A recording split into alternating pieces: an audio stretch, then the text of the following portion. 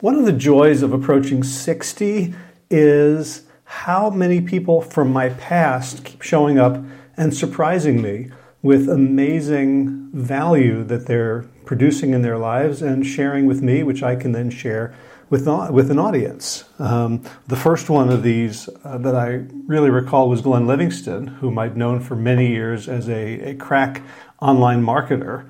And then he told me he had this idea for how to help people change their eating habits. And I'm like, yeah, sure, send it along, thinking, yeah, that's not his thing.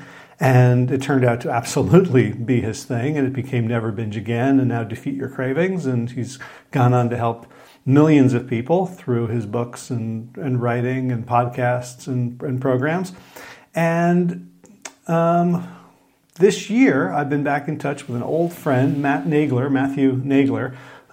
We became friends in 7th grade when we went to the same junior high school, and he hadn't in television, so we'd all go over to his house to play, tank battles and other things like that. And we did, Dungeons and Dragons and Frisbee team together. And then he went off and became an economist. And we recently reconnected about a manuscript that he's working on turning into his first big book called Capital Actually. And I thought, okay, I'll take a look, see what he's got to say. And it turns out that it's not really a book about economics so much as a book about how to live a good and fulfilling life using insights from economic theory, like stuff that I did not really think was necessarily applicable to ordinary humans, like the distinction between capital stocks and capital flows and endowment effect and other aspects of both classical and behavioral economics. But we got into a conversation about it and recorded it, and I think it's a lot of fun, and I learned a lot, and it definitely gives me a sense that economics is not just about, predicting booms and busts and crashes and where to invest and how to hedge and all that sort of thing, but it really can be a useful lens to look at human life in general.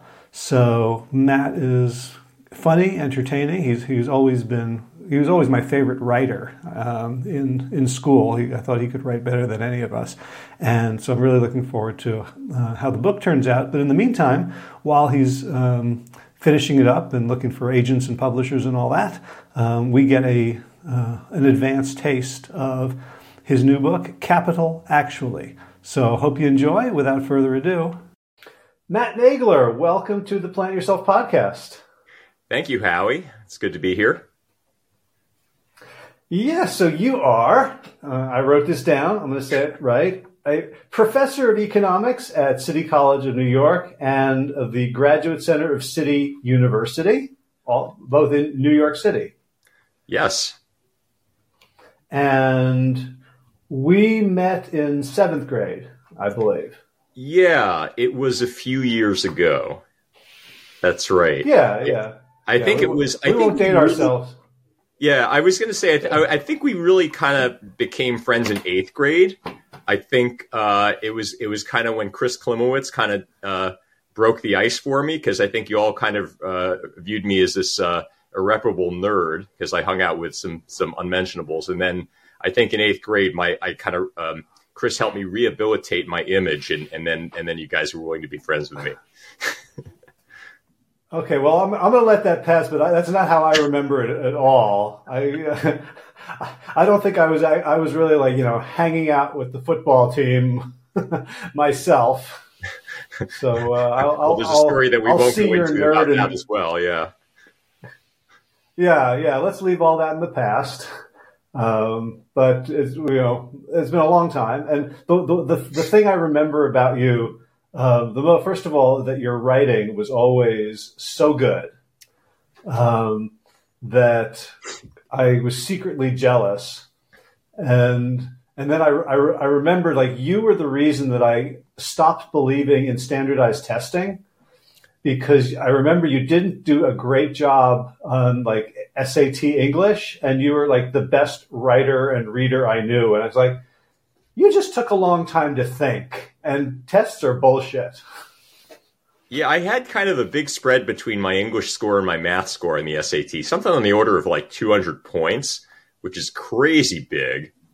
Well, the good news is that my English kind of came together a little bit later, and I've had like, I think when I took the GREs, I did much better. So,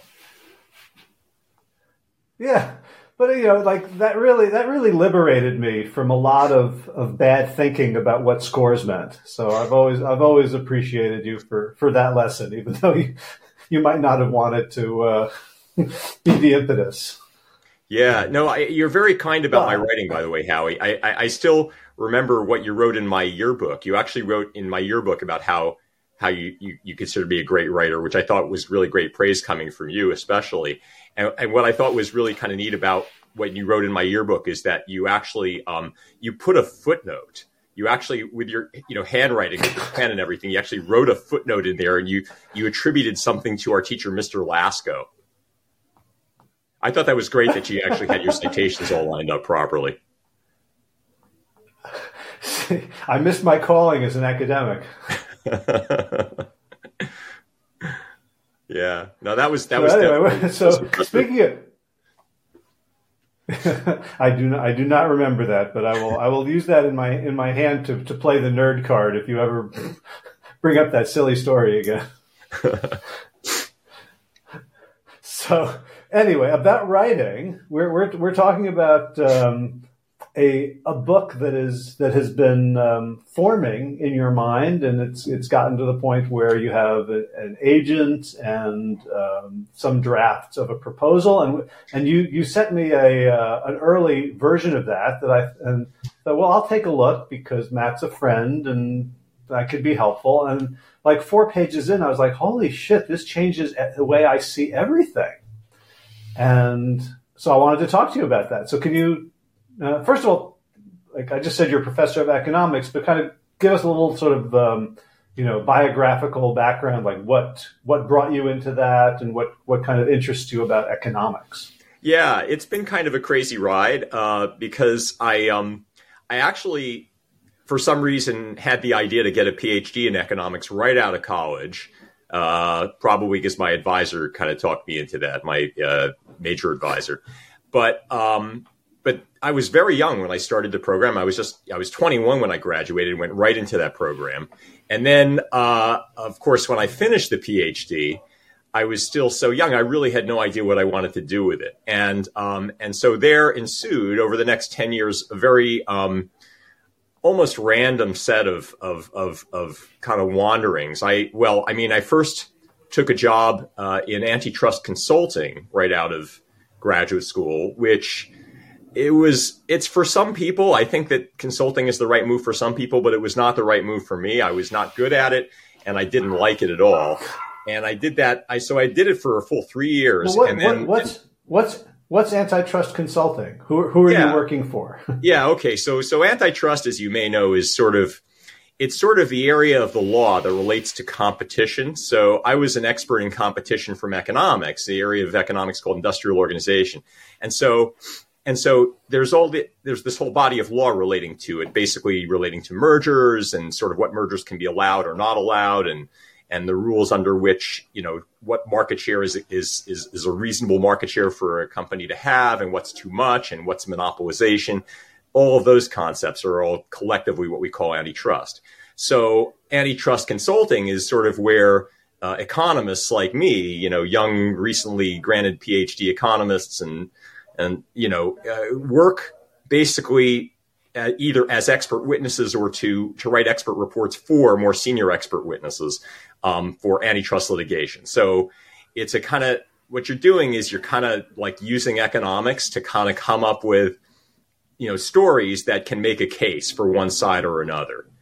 And would you have been hired by some cable company that didn't want Comcast to buy some other company?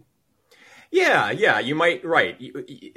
Well, I mean, so mergers could be opposed by a company like that could bring a case, or very often mergers are also opposed by by regulatory authorities, the ones that have authority over deciding whether a merger is acceptable, the Department of Justice, Federal Trade Commission, and so forth. But I worked on maybe one or two mergers when I was in consulting. Mostly I was working on like monopoly cases. I worked on a price fixing case. And usually my firm was being hired by defendants. So I was in the position of preparing an expert witness who was defending a monopoly or defending somebody who had done some kind of a bad act, as we say. And so Gotcha. That was the job. And so you really were a pro-trust consultant. That's right.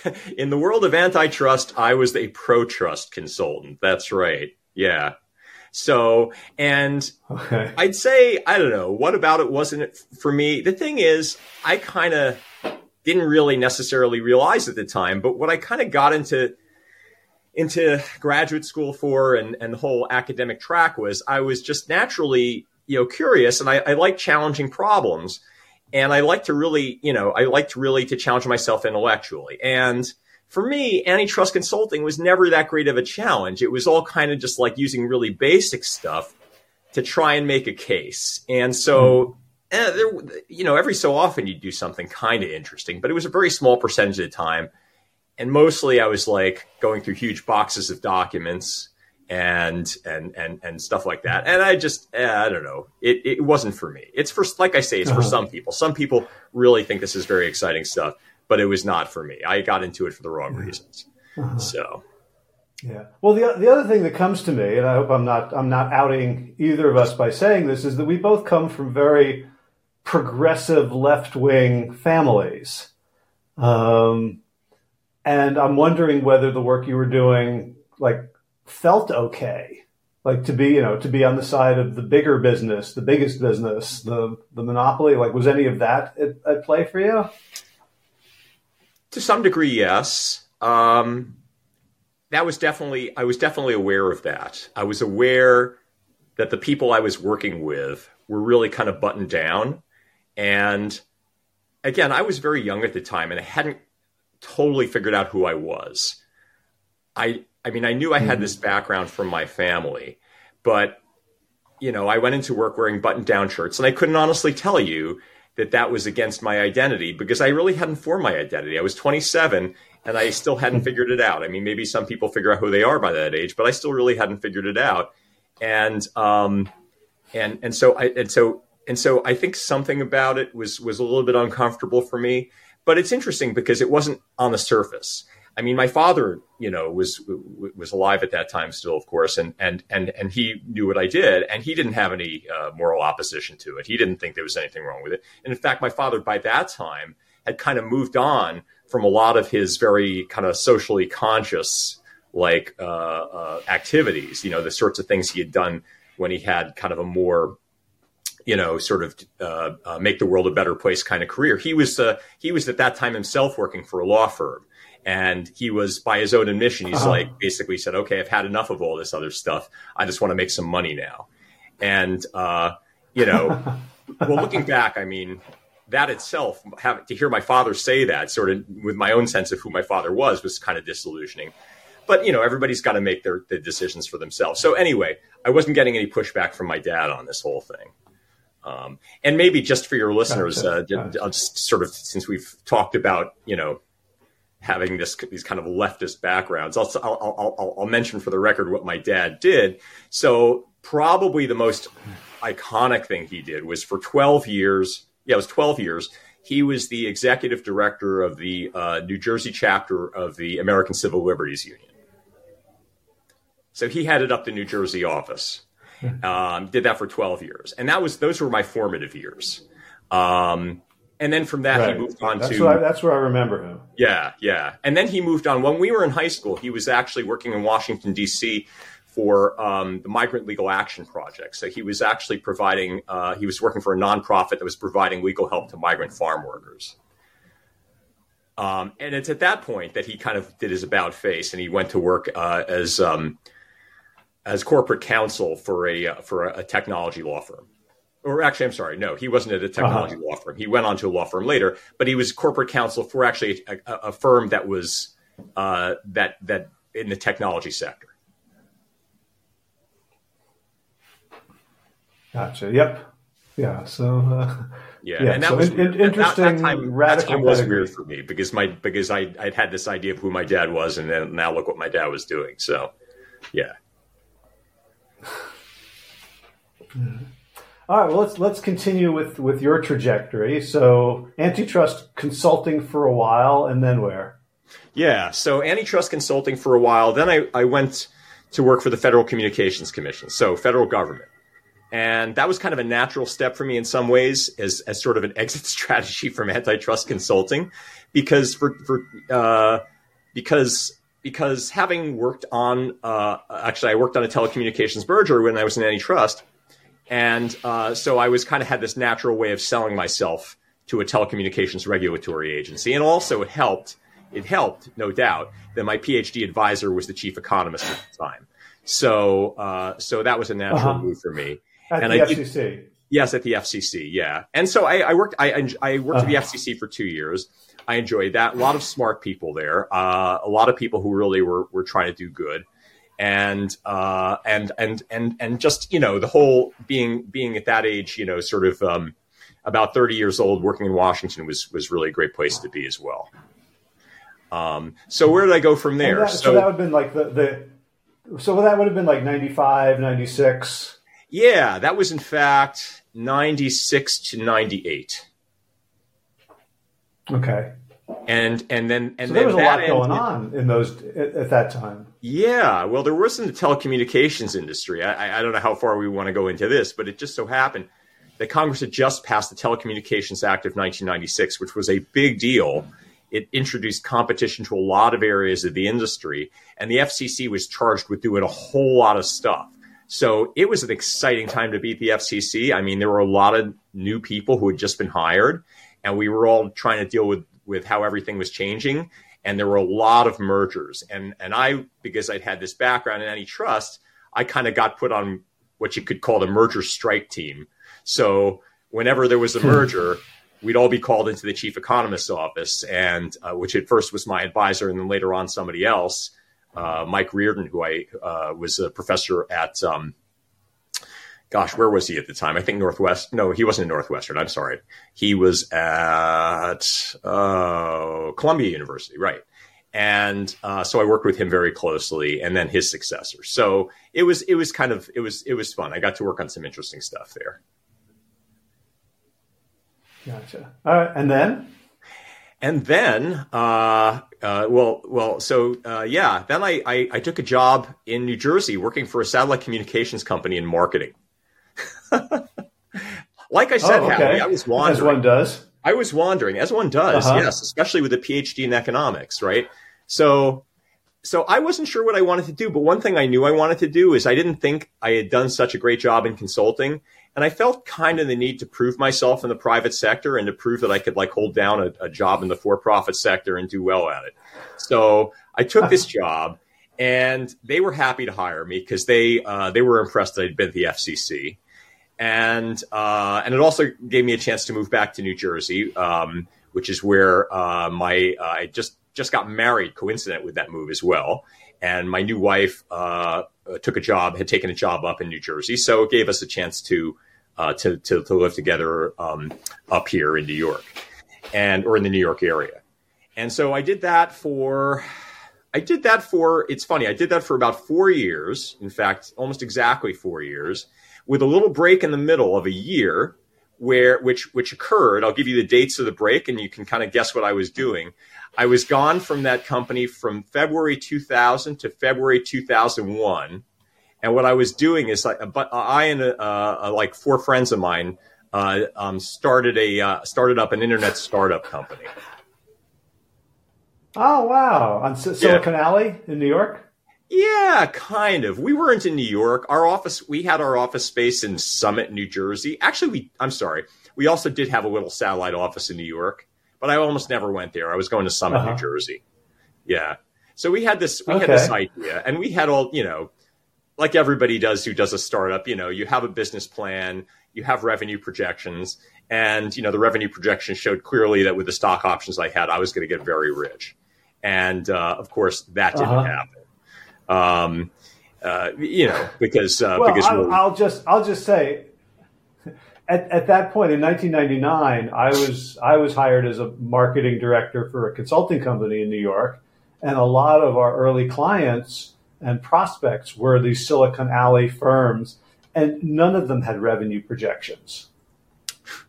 Like that, they the had fact projections, that you had revenue projections. Well, a projection is one thing. You can project anything you want, but the question is, can you actually get the revenues? And we actually did have a paying client for part of that time. We had one paying client, so we did have some revenues, and that was a big selling point. But at the end of the day, the revenues were not covering the costs, and it didn't take off from there. Yeah. Also, our timing was kind of late. We were, as I said, we launched early. Well, we launched a little bit before. I think a couple of my friends were already on board in late 1999. I joined the firm February 2000. And that, if you remember, was kind of, if you will, the Cretaceous period of the internet boom. So we were coming on just as the comet was kind of making its way for the whole industry. And it was so March, I only had March 2000, everything. Yeah, 1 month after I joined this company, there was the big crash. Yeah. That's right. Yep. That didn't immediately dry up all the money, but it dried up a lot of the money. And so by the beginning of 2001, I had pretty much decided I wanted to move on from that and move back to something a little bit more stable. Among other things, we were expecting our first child. So I went back. Long story short, I went back to telecommunications, that job working for the satellite communications company. They actually had me back. It was interesting. I didn't even really have to interview. I just called up my old boss. He had me come into the office just to chat, and then I had my job back. It was really remarkable. Okay. Nice. Yeah. So, however, I'm not going to ask you what the startup was, because I'll find that too interesting. It'll take us too far off track, but someday I'll find out. Yeah. Okay. So let's not go into that. You can look it up. It's a company called ZREP. In fact, who knows if you'll find anything if you look it up. Actually, if you Google ZREP, ZREP, you're probably going to find the patent that we had issued on our technology, because we actually filed a patent, and I'm the main person named on the patent. I'm the primary person. In fact, one of my primary jobs was basically to write this patent, working with a lawyer, and I spent about a month doing that. All right, I bet that comes in handy at party games. Two truths and a lie. Two truths and a lie. Yeah. Yep. So anyway, what was really, I think, best, there were a lot of good things about working at the startup, but I think the best thing was actually while I was at the startup that I finally figured out what I wanted to do with my life, which is I wanted to actually go back to academia. It was really then that I realized that. It just kind of came home to me. And so even though I was restarting my job at the satellite communications company, like within months after that happened and after our son was born, I was turning, after a few months of like no sleep after my son was born and just, also basking in having a new child, I sort of, my mind kind of returned to is like, okay, so do I really want to stay at this company, or maybe I want to go back to academia? And so over the next basically year and a half, I kind of worked to make that happen, which was not an easy thing. But I was very lucky. I got a tenure track job at the City University of New York, not at the campus I'm at now, but at a different campus called Lehman College in the Bronx. And I just consider myself to be so fortunate because if you, at least in my field, in economics, if you get a PhD and then you go out and do something else that's not academic and you don't do any publishing, it's very, very hard to get back in. And I was just lucky that 10 years after I got my PhD, I was able to go back and actually get a very good tenure track job at a good institution. And from there, career progressed. I was able to actually publish, and I got tenure, and I guess you could say the rest is history. Or economics.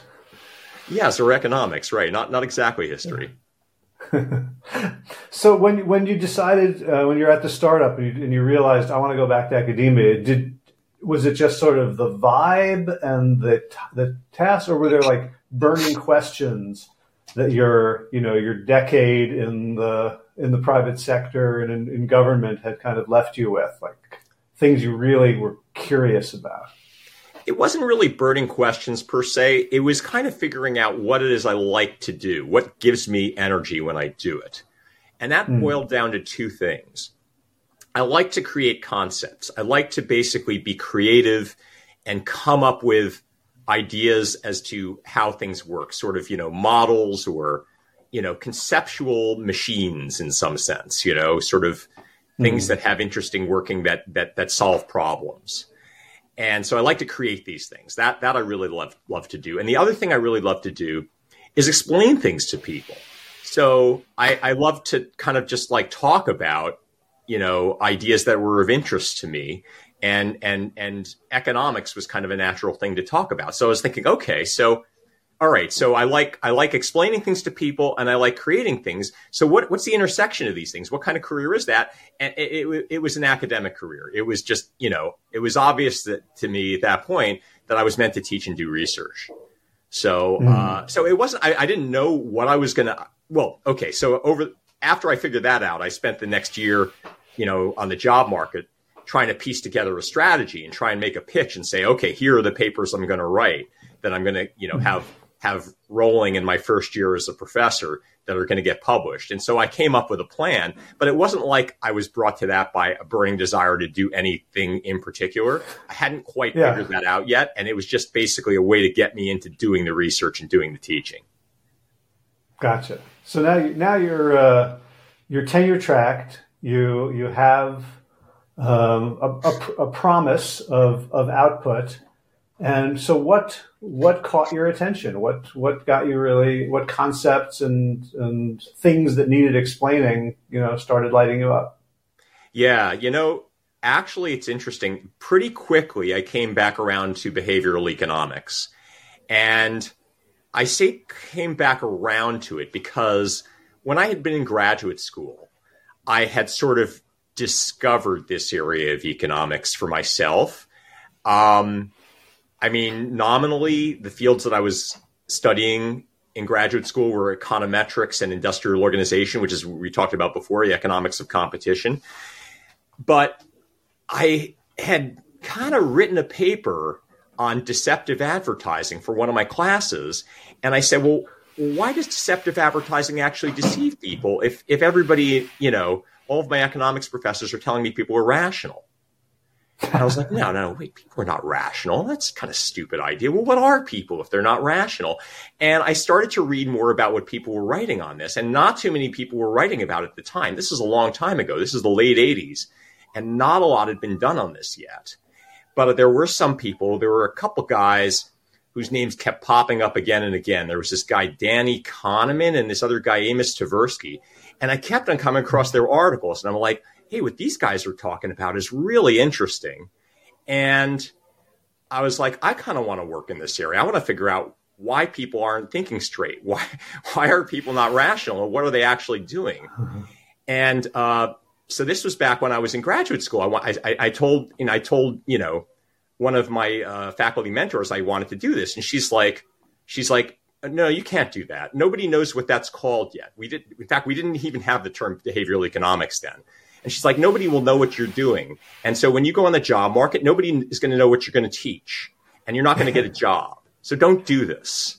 I was going to say, like wanting to do that back then, like to this day, classical economists turn down their nose at behavioral stuff. There's been a lot of replication crises in it, but back then, I remember reading that when Kahneman and Tversky published their first paper, they didn't even know what to call it, so they made up a name called prospect theory that meant absolutely nothing, just because they didn't know what they were doing. Yeah, that wasn't their first paper. They'd been doing some pretty interesting stuff in the early 70s. But yeah, when they did the prospect theory paper in 1979, you're absolutely right. I heard the same story. They were like, what do we call this? And they're like, well, how about prospect theory? And they just kind of made it up. And sure enough, that's such a famous area today. Okay. So you were into this kind of in a bit of rebellion against the academy. Yeah, I wanted to do this, but actually I kind of let, that mentor and some other people talk me out of it. But well, I mean, I didn't entirely. I let her talk me out of doing that as my dissertation, but I still wrote the paper that I'd written for that class, working with another mentor, a guy named William Dickens, who actually was doing some of what you would now call behavioral economics back in the day. Under his advice, I actually submitted it for publication at the Journal of Public Economics. And after, some back and forth, it got published. It was my first publication.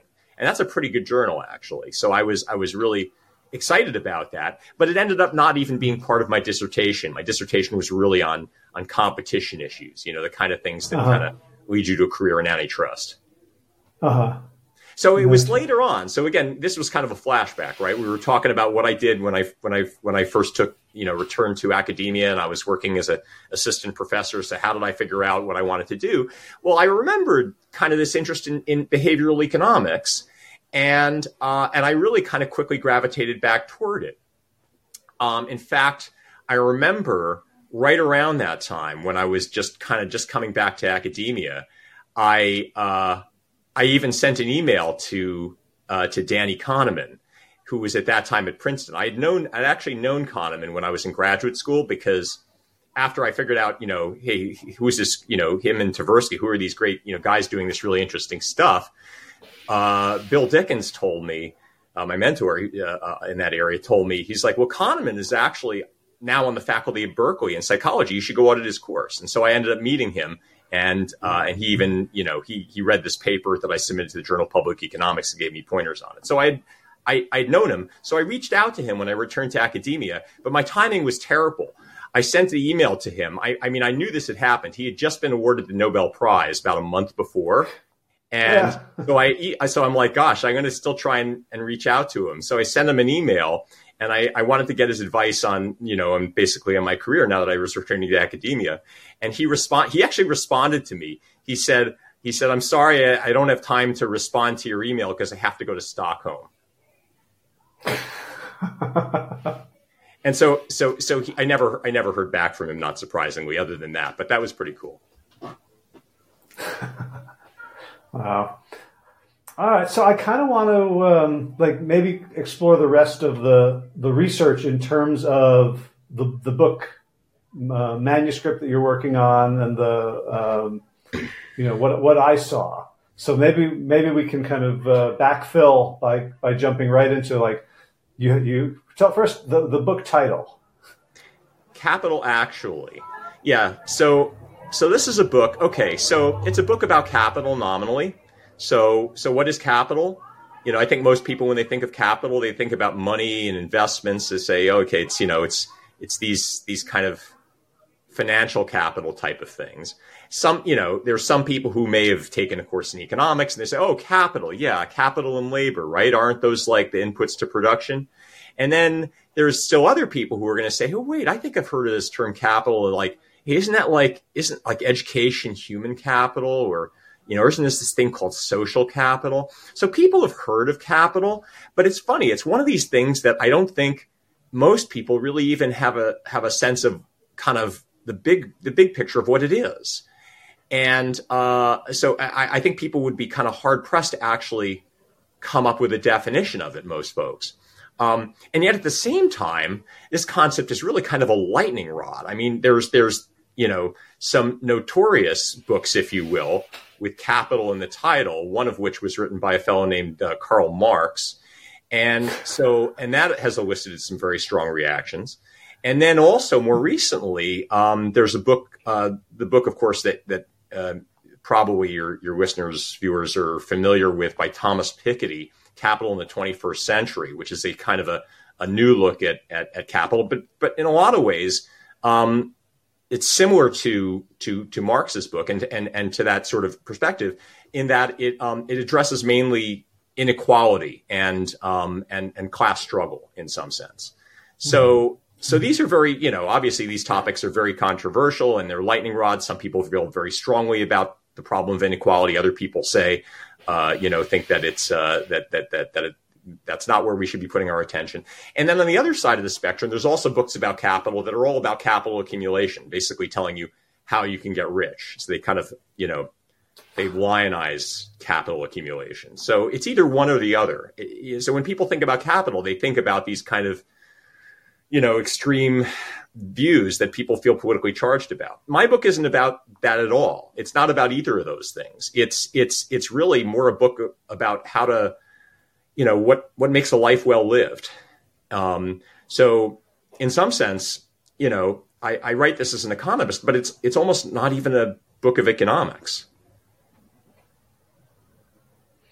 So you just made a huge jump in my mind from all these economic terms, money, investment, input to production, to a life well lived. What on earth does capital, understanding what it is at this more fundamental level, have anything to do with the quality of our lives? Yeah. So the key thing is to actually come up with a definition of what capital is. As I said before, most people probably wouldn't be able to define that. They can say, well, I think it consists of this or that or the other thing, but what is it? And so capital, I think if you were to come up with a sort of a basic definition of it, it's anything. It consists of anything that is a durable store of value. So what does that mean? It's basically anything that lasts and that has some value, mainly to humans. Okay. So, all right, money and investments, clearly durable stores of value. But if you think about it also, things like a car or a house are also durable stores of value. And if you think even more about it, you say, hey, well, wait, my education is also a durable store of value. I've gotten this college education and postgraduate education, and these things have some value to me, not just in terms of making money, but in terms of enriching my life. But as you dig even further, you realize that it's even more pervasive than that. Capital includes your physical body, the fitness of your body. So when you exercise regularly, you're building capital. You're building an ability, something of durable value that will allow you to do other things like play sports well and live longer and things like that. So your body is capital as well. Your health is capital. Your relationships with people are capital.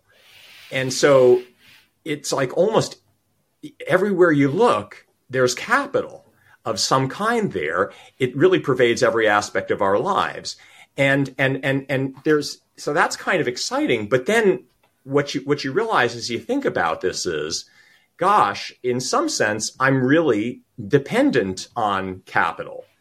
And in fact, if you think about all the things that capital is, if we didn't have any capital, we wouldn't even be able to survive. I mean, if all the things, such as my physical health, if I didn't have those things, I'd be dead. So capital is essential to survival. And also, and perhaps equally startling, it's essential to our identity. Everything that I think I would use to characterize who I am, probably most people would use to characterize themselves, involves some aspect of their capital. Your occupation, what you know about, your strengths, your qualities. All of these are elements of durable stores of value to you. It's your capital that defines you as who you are. And so without capital, you have no personhood. So it's something that is terribly essential to us.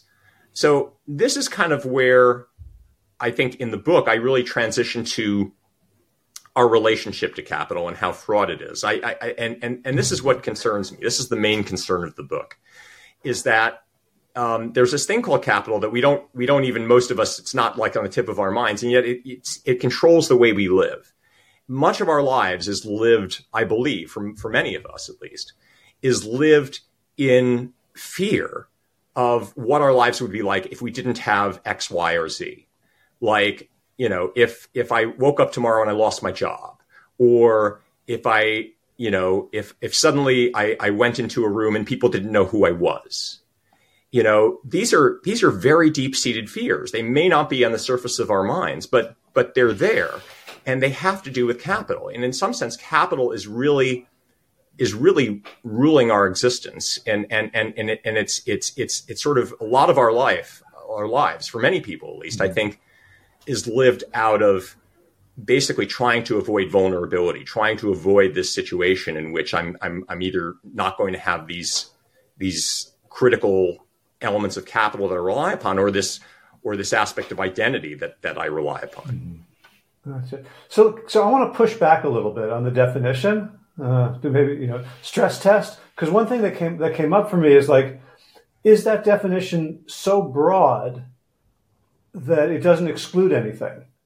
Like if that's capital, then what isn't? Yeah, I mean, so capital. Well, I'll tell you one thing that capital is not. Capital is not what you actually are doing in the moment. Okay, so I want to make a distinction here in talking about capital between something that economists call a stock of capital, and what economists call flows. Okay, so the stock is that item of capital, all of those things that I've been talking about, which may sound very expansive, but these things that you have that are your source of power or your source of value are stocks. But flows are the things that you do.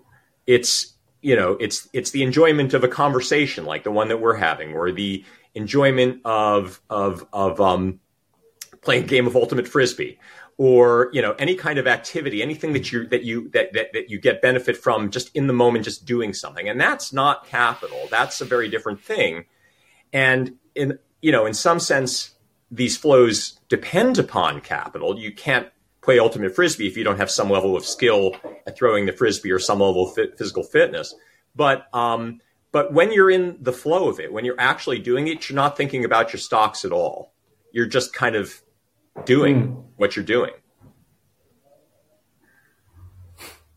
Now, I don't know if I actually sometimes I do think. I think I may have dodged your question. Well, you I don't think so. I mean, you talked about ultimate frisbee, which is all like throwing me a very juicy bone.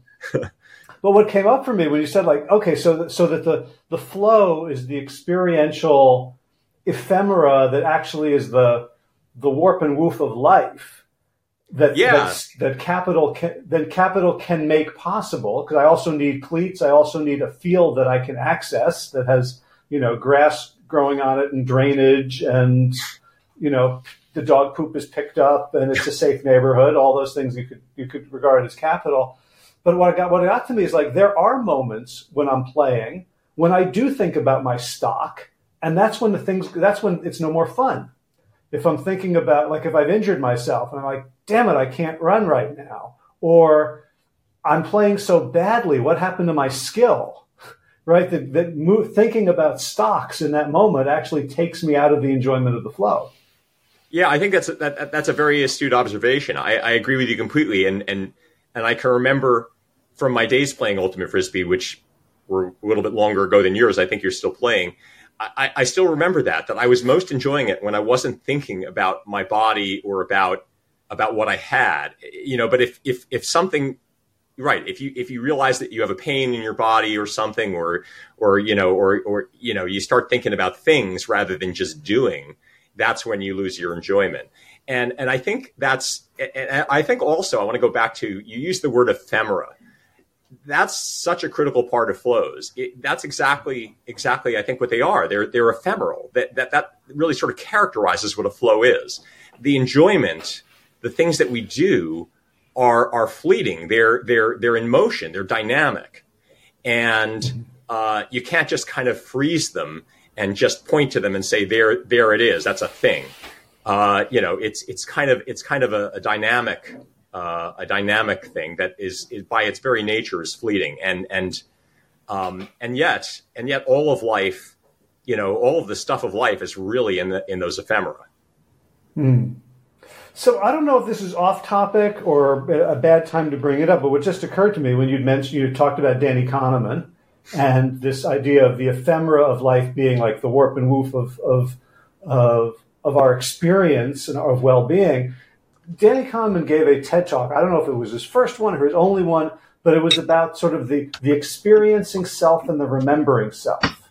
And I'm wondering whether that distinction plays into, like, do you want to have a life in which in this moment I'm in the flow and I'm hearing, Mihai Csikszentmihalyi's, self improvement, self-development, psychological theory of flow in the word flow? Or is it that I want to have a life that I can look back on? Like, is that part of what you're working with here? Yeah, it's very interesting that you bring that up. I'm familiar with Kahneman's research on that. And in fact, if you look at his book, Thinking Fast and Slow, there's a chapter in that book called Two Selves. And that chapter deals specifically with this whole issue that really there are two selves. There's the experiencing self and the remembering self. And very often the remembering self will remember things that are different from the way they are being experienced at the time. And the research can actually show that there's a difference in the perception during the experience and how it was remembered. So what are we looking for in life? This is a very deep philosophical question. Are we looking to have a life that we remember well? Or are we looking to have a life that we enjoy as we experience it, as we are experiencing it? And,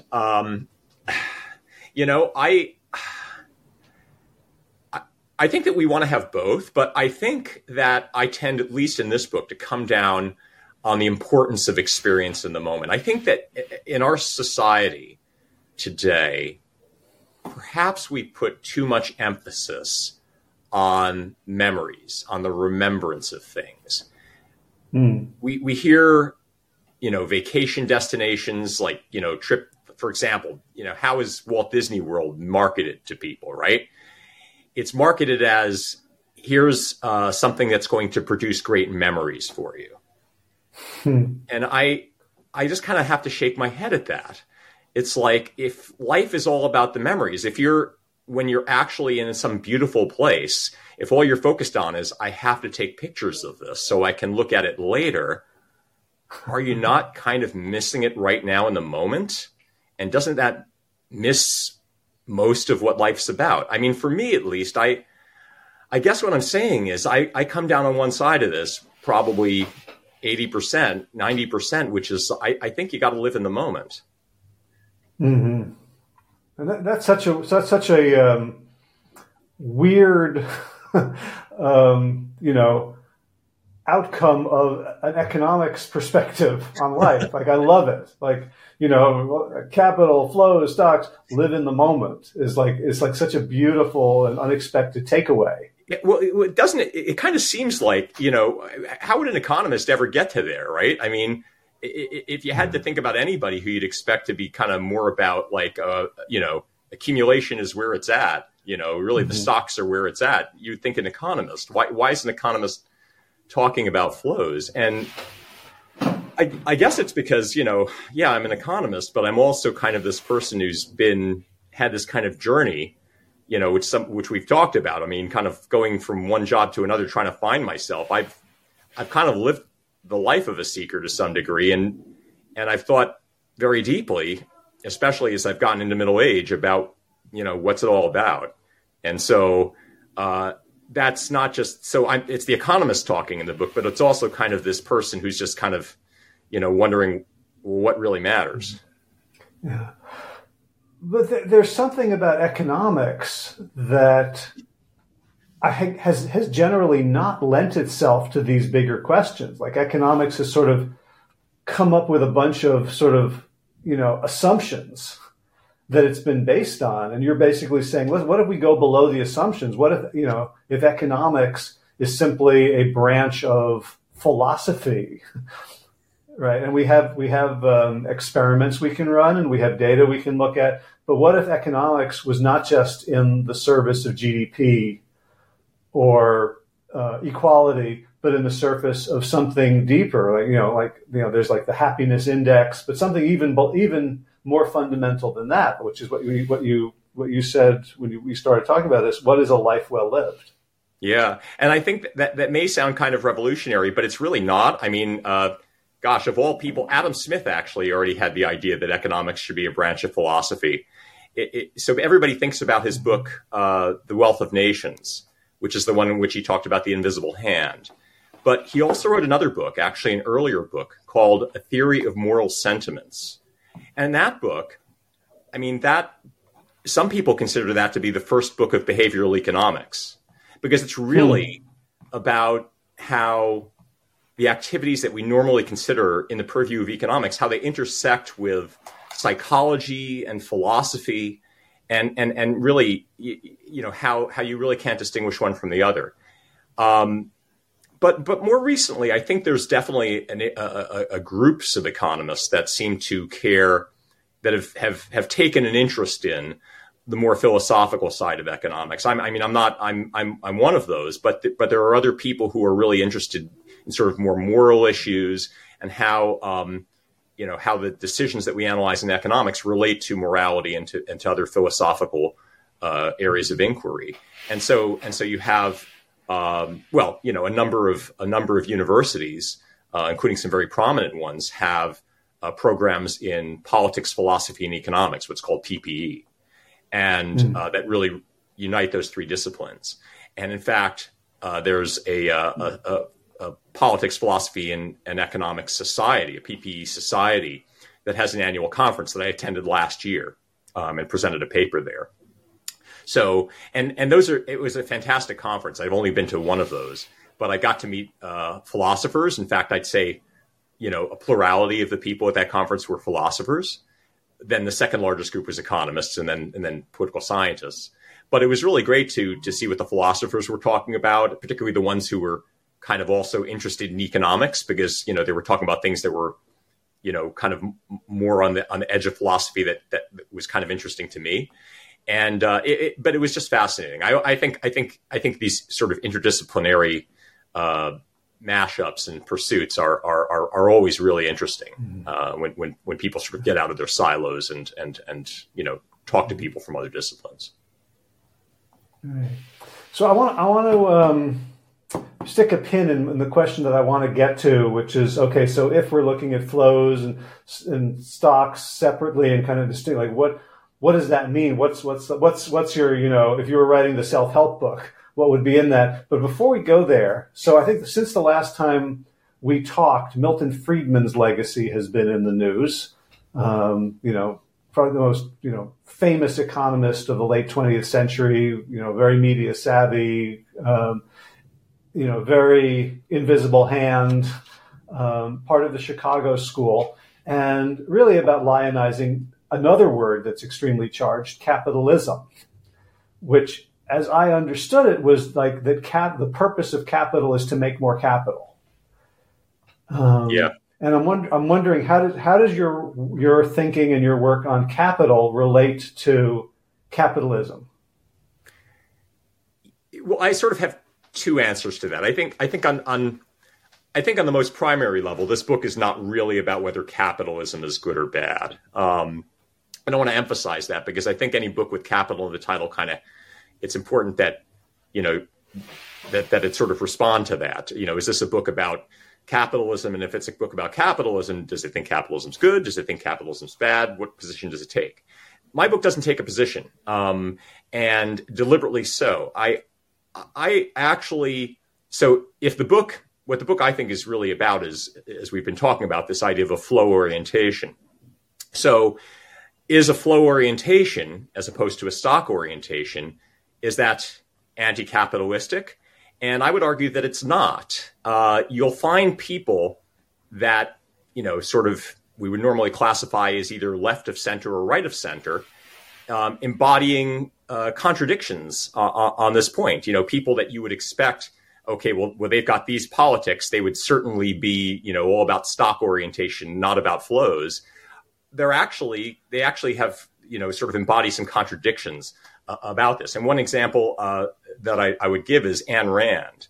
So Ayn Rand in Atlas Shrugged, I think, really kind of comes out for this idea of rejecting sort of traditional ways of thinking, rejecting ossified institutions, allowing individuals to pursue what they think is best, based upon, just basically setting aside these institutions, which really, if you think about it, is totally flow oriented. But Ayn Rand's her philosophy is that, well, why do you want to do this? Well, the main purpose in throwing aside these ossified institutions is so you can better make money. Well, that is stock oriented. So, on the one hand, she's kind of a flow oriented person, but on the other hand, kind of a stock oriented person. And here's somebody that we definitely have some political preconceptions about. Well, let's come back to ultimate. So, instead of making money, I hear score points, win games, which is a great part of the fun.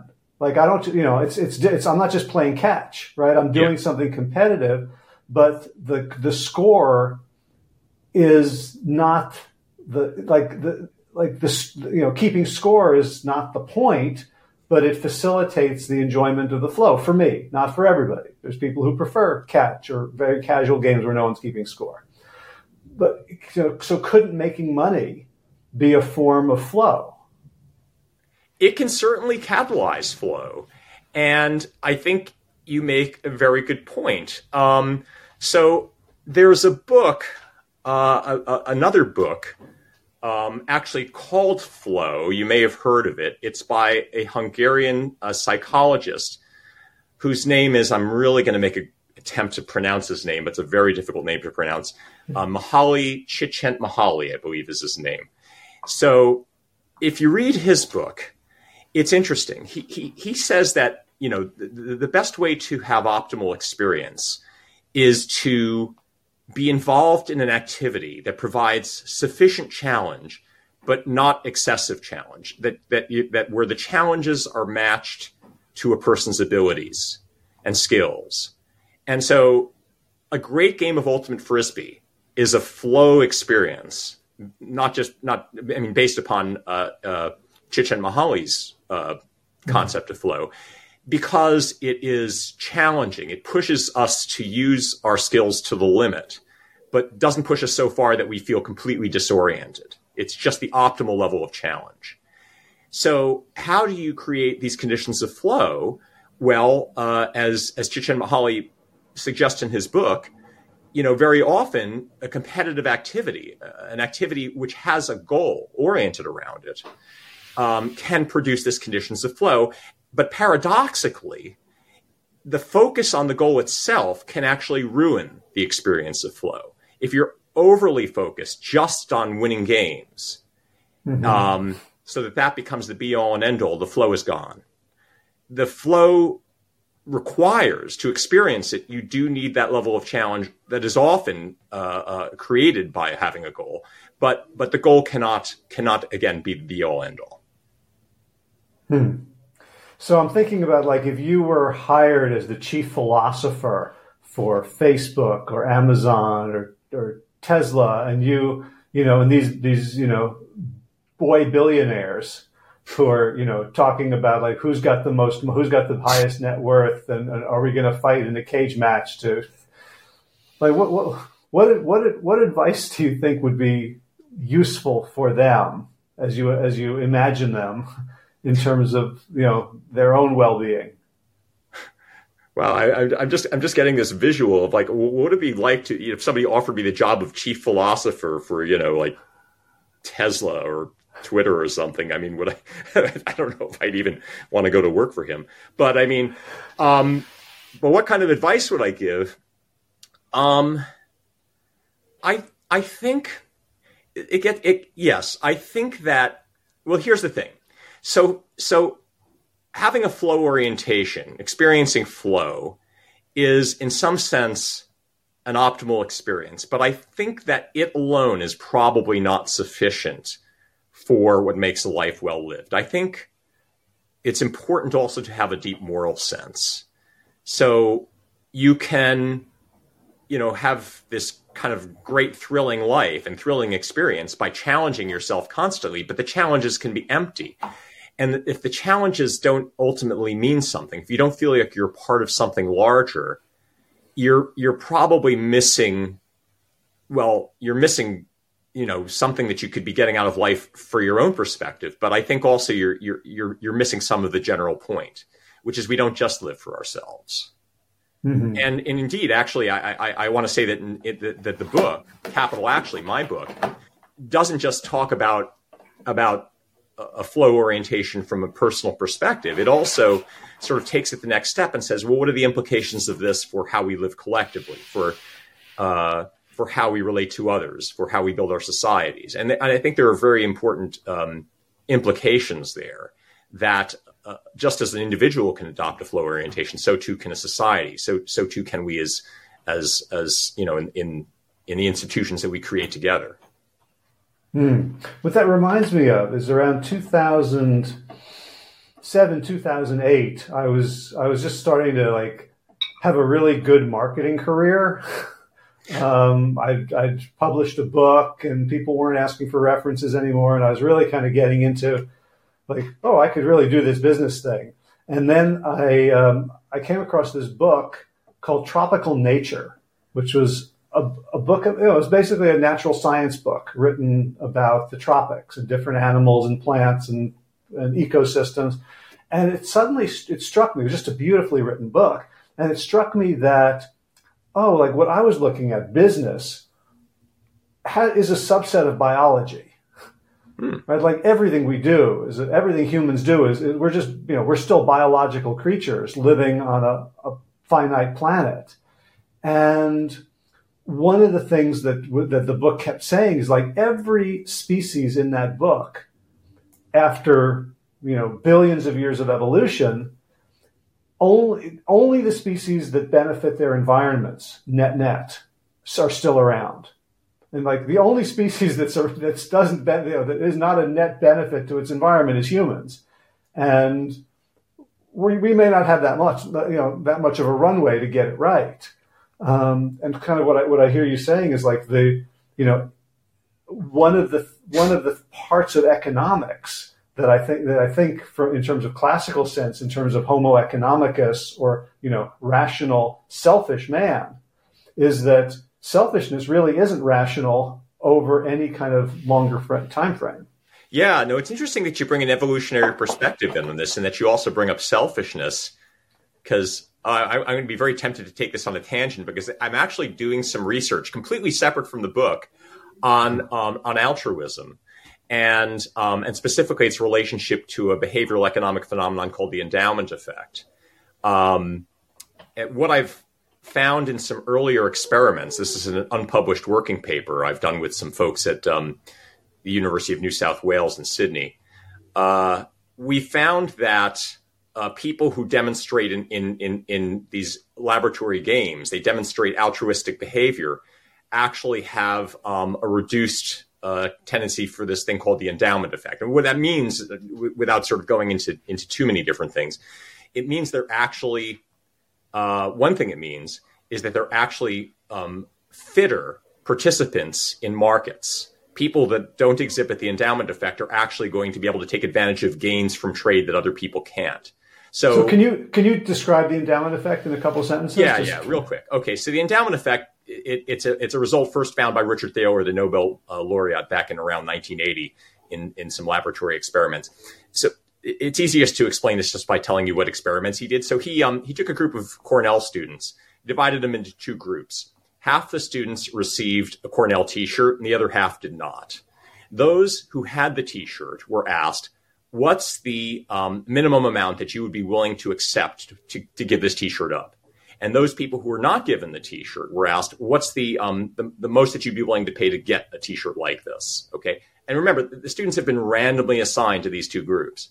And what they found was the students that had been endowed with the T-shirts valued them about 70% more than the students who had not been endowed with them. just purely on the basis of being handed this T-shirt, suddenly you value it more. And this is called, so it's called the endowment effect, and it's been replicated dozens, hundreds of times in lots and lots of journal articles with all sorts of goods, not just T-shirts, but pens and chocolates and on and on and on. So anyway, we know that people behave this way. So what does it mean? Well, if you exhibit the endowment effect, it creates an unwillingness to trade in situations which would otherwise be advantageous to trade. And so it actually has implications for welfare in that some trades that should take place from the perspective of, well, they benefit people, just don't take place. So if it's in fact true that what my sort of early laboratory evidence is showing that people who are altruistic have a smaller endowment effect, then altruists are actually, they have a level of fitness from the perspective of markets that other people don't have, which is a strange thing, because usually when we think about what we like about altruists is because they're nice to other people, but we think, then you sort of think about, Gordon Gekko from that movie Wall Street saying greed is good. Okay. Mm-hmm. Basically, if you're an altruist, you're a chump. You're not going to do as well in this dog-eat-dog environment. Well, lo and behold, it appears that altruists actually do better in the dog-eat-dog environment than the people who are greedy. So if that's in fact true, it's very interesting. And it says something about why maybe altruism survives. So coming back to what you're sort of talking about evolutionarily, sort of biology governs all of this. So one thing we got to ask is, why are people that are giving away things to other people, that would presumably make them less fit and less likely to survive? Why do these people survive? Well, maybe it's because there's something else about what they're doing that is actually conducive to their survival. Yeah, I mean, I'm thinking, just when you was talking about the T-shirts, like I just had this experience on a very sort of intense scale, having a bunch of my stuff in storage for 5 months and then coming back and looking at it and having all sorts of like incredibly, like from a market, from an economic perspective, totally irrational ideas about should I ship this? Let me guess. So you came back to this stuff and you're like, why did I even ever want this stuff? Was that what your response was? Or some of it was that. Some of it was, I really want this in Europe, and even though I could buy a new one, I would pay more money to ship the old one. Some of it was like I brought over a Mac Mini, which is basically a flat box computer that you then have to get everything for: keyboard, mouse, monitor, and I forgot the electric cable for the Mac Mini, which I'm not using. I have right now. I'm on a perfectly good laptop. I don't have a lot of space, so setting this big thing up would be a problem. But I keep going to my Amazon cart and trying to decide whether I want to buy the cable that I no longer have because I had it. Right. But yeah. So I can tell, like, there's nothing rational. It's all about feelings for things rather than what decision will put me in the best position going forward. Yeah. And what you're talking about there, one characterization of it is loss aversion. So if you consider, if you think of yourself in order to be whole, if I think of, what makes me whole, it's having X, Y, and Z. And one of these things is that cord for that Mac Mini. And That's without exactly. it, I feel like something is missing and I have to bring myself back to wholeness, Yes. So, you're going to ask yourself, well, why is that? I mean, it sort of seems emotional, but there are theories that this actually has evolved into us, that there are reasons that we're encoded this way because it actually was a favorable trait at some point in the past. In fact, one of the theories is that back when people were hunter-gatherers, or sort of primitive societies had to kind of be clingy to this because the resources were so scarce that if you lost something, it could mean your very survival. So people got, sort of obsessed about maintaining their endowment.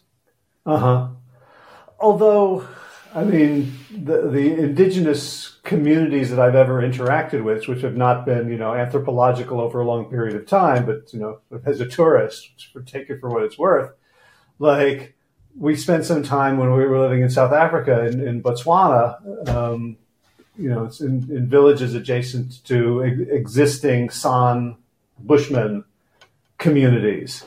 And right, like, we'd go to the big mall and we'd see something like a cherry pitter or an avocado scoop or something like what we'd say, like, what would the San think of this? And like, whatever they had, they could just get another one because they were actually living in the factory. Yeah. Right. Like, if they wanted a new toothbrush, they would just, pluck another twig off of the toothbrush tree. Or isn't there a movie about this called "The Gods Must Be Crazy"? It's a problematic movie. I saw it recently. There's a lot that I missed the first time. Yeah, it probably doesn't, live up over the decades. I saw it back in the day. Yeah. Yeah, it definitely romanticizes, and sort of like let's not like mix different. Anyway, but there was a truth to like this idea of like, again, it's like simplicity. So one of the books that influenced me a lot when I first read it was Ishmael, by a philosopher, Daniel Quinn, I believe. And it's an I don't know if you know the book. It's an unlikely, I'll describe it in a way that will make you think, why the hell would he want to read that? It's about a sentient gorilla, sentient in terms of, human sentience, who's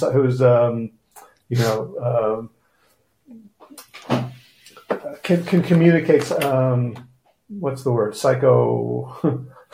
Using like hand signals, or what? I mean, how do? Because I've heard chimpanzees will do pictographs. Yeah, no, this is like fantasy. This is like I keep the word that keeps coming into my mouth is psychopathically, but that's not the word I'm looking for. Like ESP can communicate. Oh, really? Telepathically. There we go. Huh. So, okay. And so the book is about the full, this gorilla in captivity and his theories based on observing humans but not being a human. So it's kind of flatland or alien sort of. Yeah. And one of the things he talks about the difference between the two types of human societies, takers and leavers.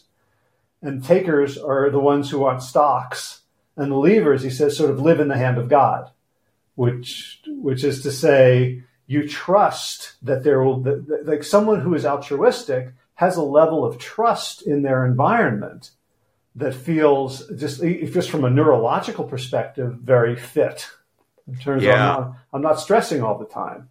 Yeah. It's interesting. I mean, coming back to like, right? Do primitive societies? Did this evolve for primitive societies? I guess there's sort of primitive societies and primitive societies. There was a sort of early, very early, sort of human existence, which was so, there was so much scarcity that it was a real problem. But then there are sort of, I guess, sort of intermediate societies where I've read there's actually research on, maybe there was actually hunter-gatherers, so I may have misspoken before, who actually do not have an endowment effect, whereas we in market societies do, because they haven't been exposed to market societies, they haven't developed it yet. So I know I'm kind of talking out of both sides of my mouth, but I understand there's been some evolutionary speculation about the, where the endowment effect came from, but then also recognition that some primitive societies didn't have it because it hadn't arisen yet. So I don't know. Cool. So I want to come back because I'm taking far more of your time than I promised that I would. But like, what are some takeaways that you'd like people to leave at least thinking about in terms of, life well lived, based on this idea that there are stocks of value, which, I guess we also need. We can't just live in flow, because eventually if there's no stock, there's no flow derived from it. But how do you want people to think about this in terms of, practical application in life? Yeah, and here I'm going to start like sounding like, I'm just some, old Zen philosopher. I mean, really balance is the key. So, on the one hand, I'm kind of advocating for living, focusing more on the moment and focusing on flows, but you need a balance. Obviously, we can't live without our capital. Our capital is very valuable to us. But I guess what I would recommend to the reader, since probably most readers are going to be from sort of, developed Western societies, very, very industrialized, economies, right? I think that people in those economies are going to probably overemphasize the accumulation aspect, the stock aspect of life. And I'm just saying, maybe the key is to move a little bit more in the direction of flows, of living in the moment. Obviously, you're going to need those things that you can accumulate. And actually, many things that we do in life that are stock-oriented activities are extremely meaningful. Having and raising children is a stock-oriented activity. We're building something, and yet it is enormously meaningful. So, I'm not saying don't be stock-oriented at all. I'm saying just think about achieving a balance. Think about maybe not being so obsessed with what you have and thinking more about what you do. So, just sort of thinking about people that are in dire situations like that, don't have a home, are people who are so poor, their economic situation is so dire that they're just basically living from bill to bill. They're constantly thinking about how are they going to get their bills paid? How are they going to prevent themselves from being thrown out of their apartment or their home? There was very interesting behavioral economic research on specifically on how financial scarcity leads to cognitive scarcity. Because if you're trying desperately to make ends meet, it occupies all of your attention. And this is one of my favorite books. It's a book called Scarcity by Moinathan and Shafir. And I think it was for me an eye opener about the nature of poverty. We're so many people in capitalist societies are like to think, just if they could pick themselves up by their bootstraps, if they could just they work a little harder, they could better their situation. But you have no idea what it's like if you're poor and your mind is completely taken over by this. You can't even free up any bandwidth to think about how you could possibly pull yourself up by your bootstraps. Yeah, and what's coming to me is that the scarcity that causes this kind of inequality, and you and I had a little brief conversation about inequality and whether billionaires are okay when we saw each other at the reunion a month and a half ago. But the scarcity mindset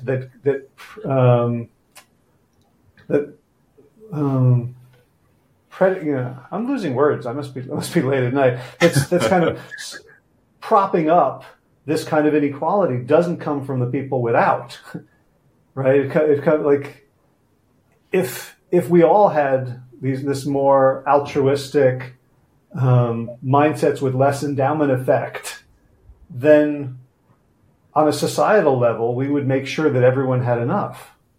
Yeah, no, I definitely agree. There are some very important societal takeaways, and it's I'm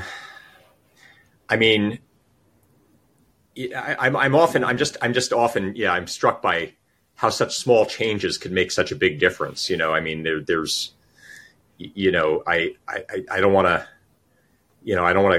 if I want, sort of want to preach specific policies, but in some sense, the people that are struggling the most, they really require so little just to improve their situation. It's not it's kind of a no-brainer. I mean, why aren't we doing some of the simple things that we could do, I think, to improve people's lots? Like what?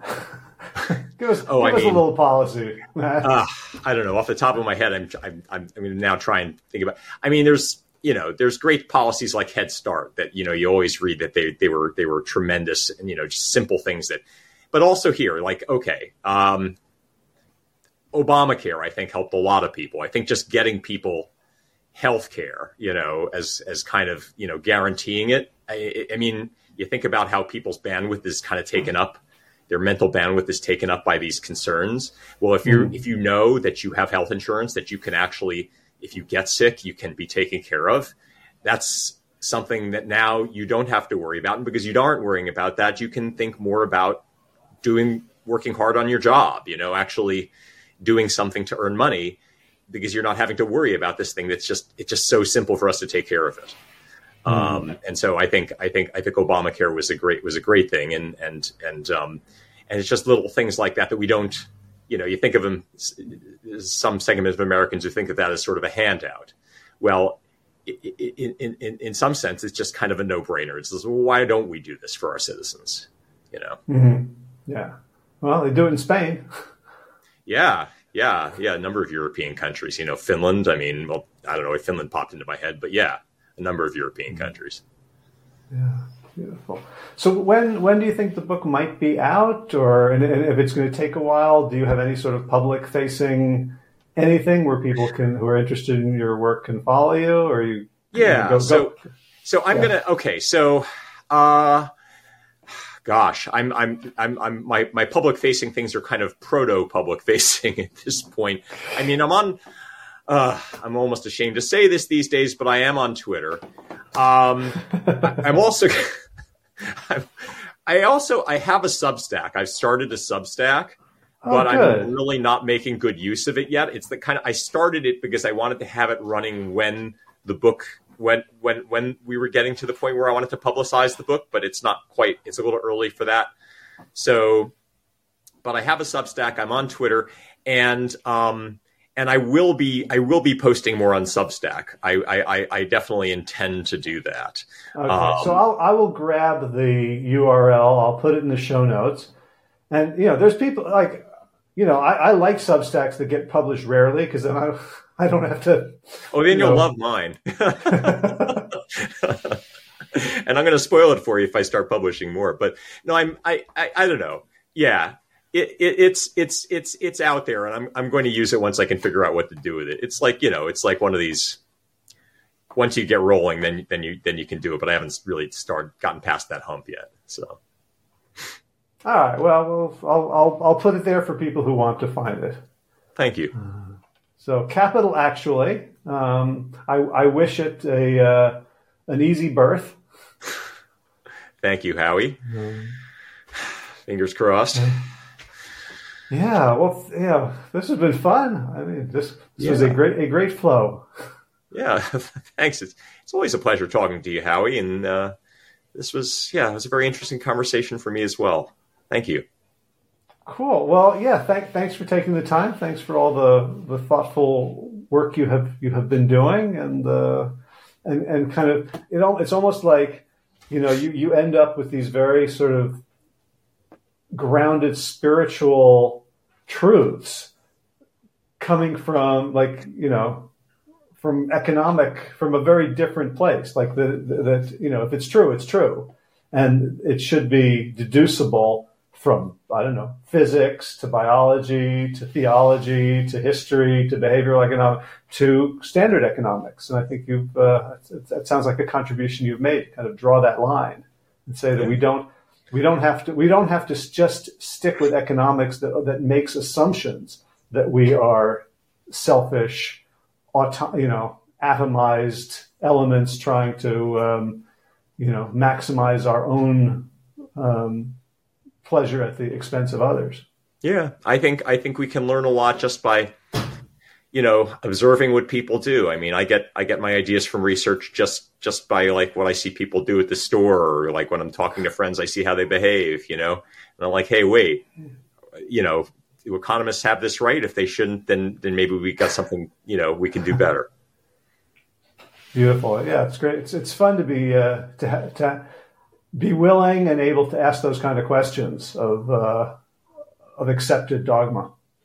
Yeah. And it's one of the things I like about an academic career. So here I am. I finally come to my calling, right? And this is what I love about it. Yeah, you get to ask those questions.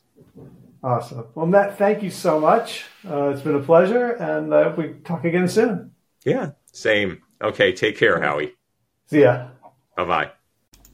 And that's a wrap. Show notes, including links to all the books we talked about in this episode, which range from Ayn Rand to Ishmael to advanced tomes on capitalism to really old books by Adam Smith and everything in between. You can find that at plantyourself.com/574.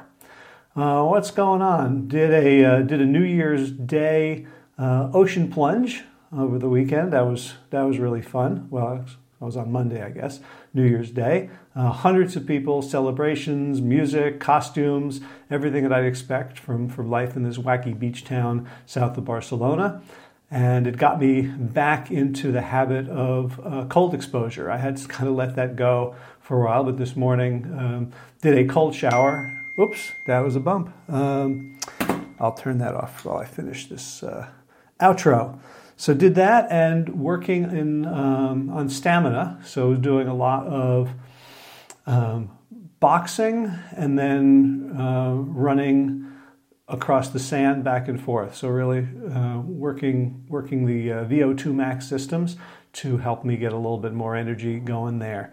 So that's about it for now. I look forward to seeing you, talking to you in a future episode. As always, be well, my friends. All right, time for thanks. Thanks to Will Ridenauer for allowing me to use his beautiful song Sabali Dawn, The Dance of Peace. You can find more of Will's music at his website, willridenauer.com. And of course, thanks to all of you Plant Yourself podcast patrons. Kim Harrison, Lynn McClellan, Brittany Porter, Dominic Maurer, Barbara Whitney, Tammy Black, Amy Good, Amanda Hatterley, Mary Jane Wheeler, Ellen Kennelly, Melissa Cobb, Rachel Behrens, Tina Scharf, Tina Ahern, Jen Filkanovsky, David Bizek, The Mysterious Michelle X, Elsbeth Feldman, Leah Stoller, Alan Christensen, Colleen Peck, Michelle Landry, Josina, Sarah Durkis, Kelly Cameron, Janet Selby, Claire Adams, Tom Franzek, Jeanette Bennett, Gila Cert, David Donahue, Blair Cyber, Dorona Vizov, Gio and Carolyn Argentati, Jody Friesner, Misha Rosen, Michael Warbeck, Aviva Lael, Alicia Lemus, Val Linneman, Nick Harper, Bandana Chawley, Molly Levine, The Inscrutable Harry R., Susan Laverty, The Panda Vegan, Craig Kovic, Adam Scharf, Karen Burry, Heather Morgan, Nigel Davies, Marion Blum, Teresa Koppel, Julian Watkins, Breed O'Connell, Sharon Hirschman, Linda Ayat, Holm Hedegaard, Isa Tuzinwa, Connie Hainline, Aaron Greer, Alicia Davis, Heather O'Connor, Carolyn Jensen, Sherry Olakoski of Plant Powered for Health, Karen Smith, Scott Marani, Karen and Joe Crabtree, Kirby Burton, Teresa Carell, Kevin McCauley, Elizabeth Rothschild, Ann Jesse, Cheryl Dwyer, Jenny Hazelton, Peter W. Evans,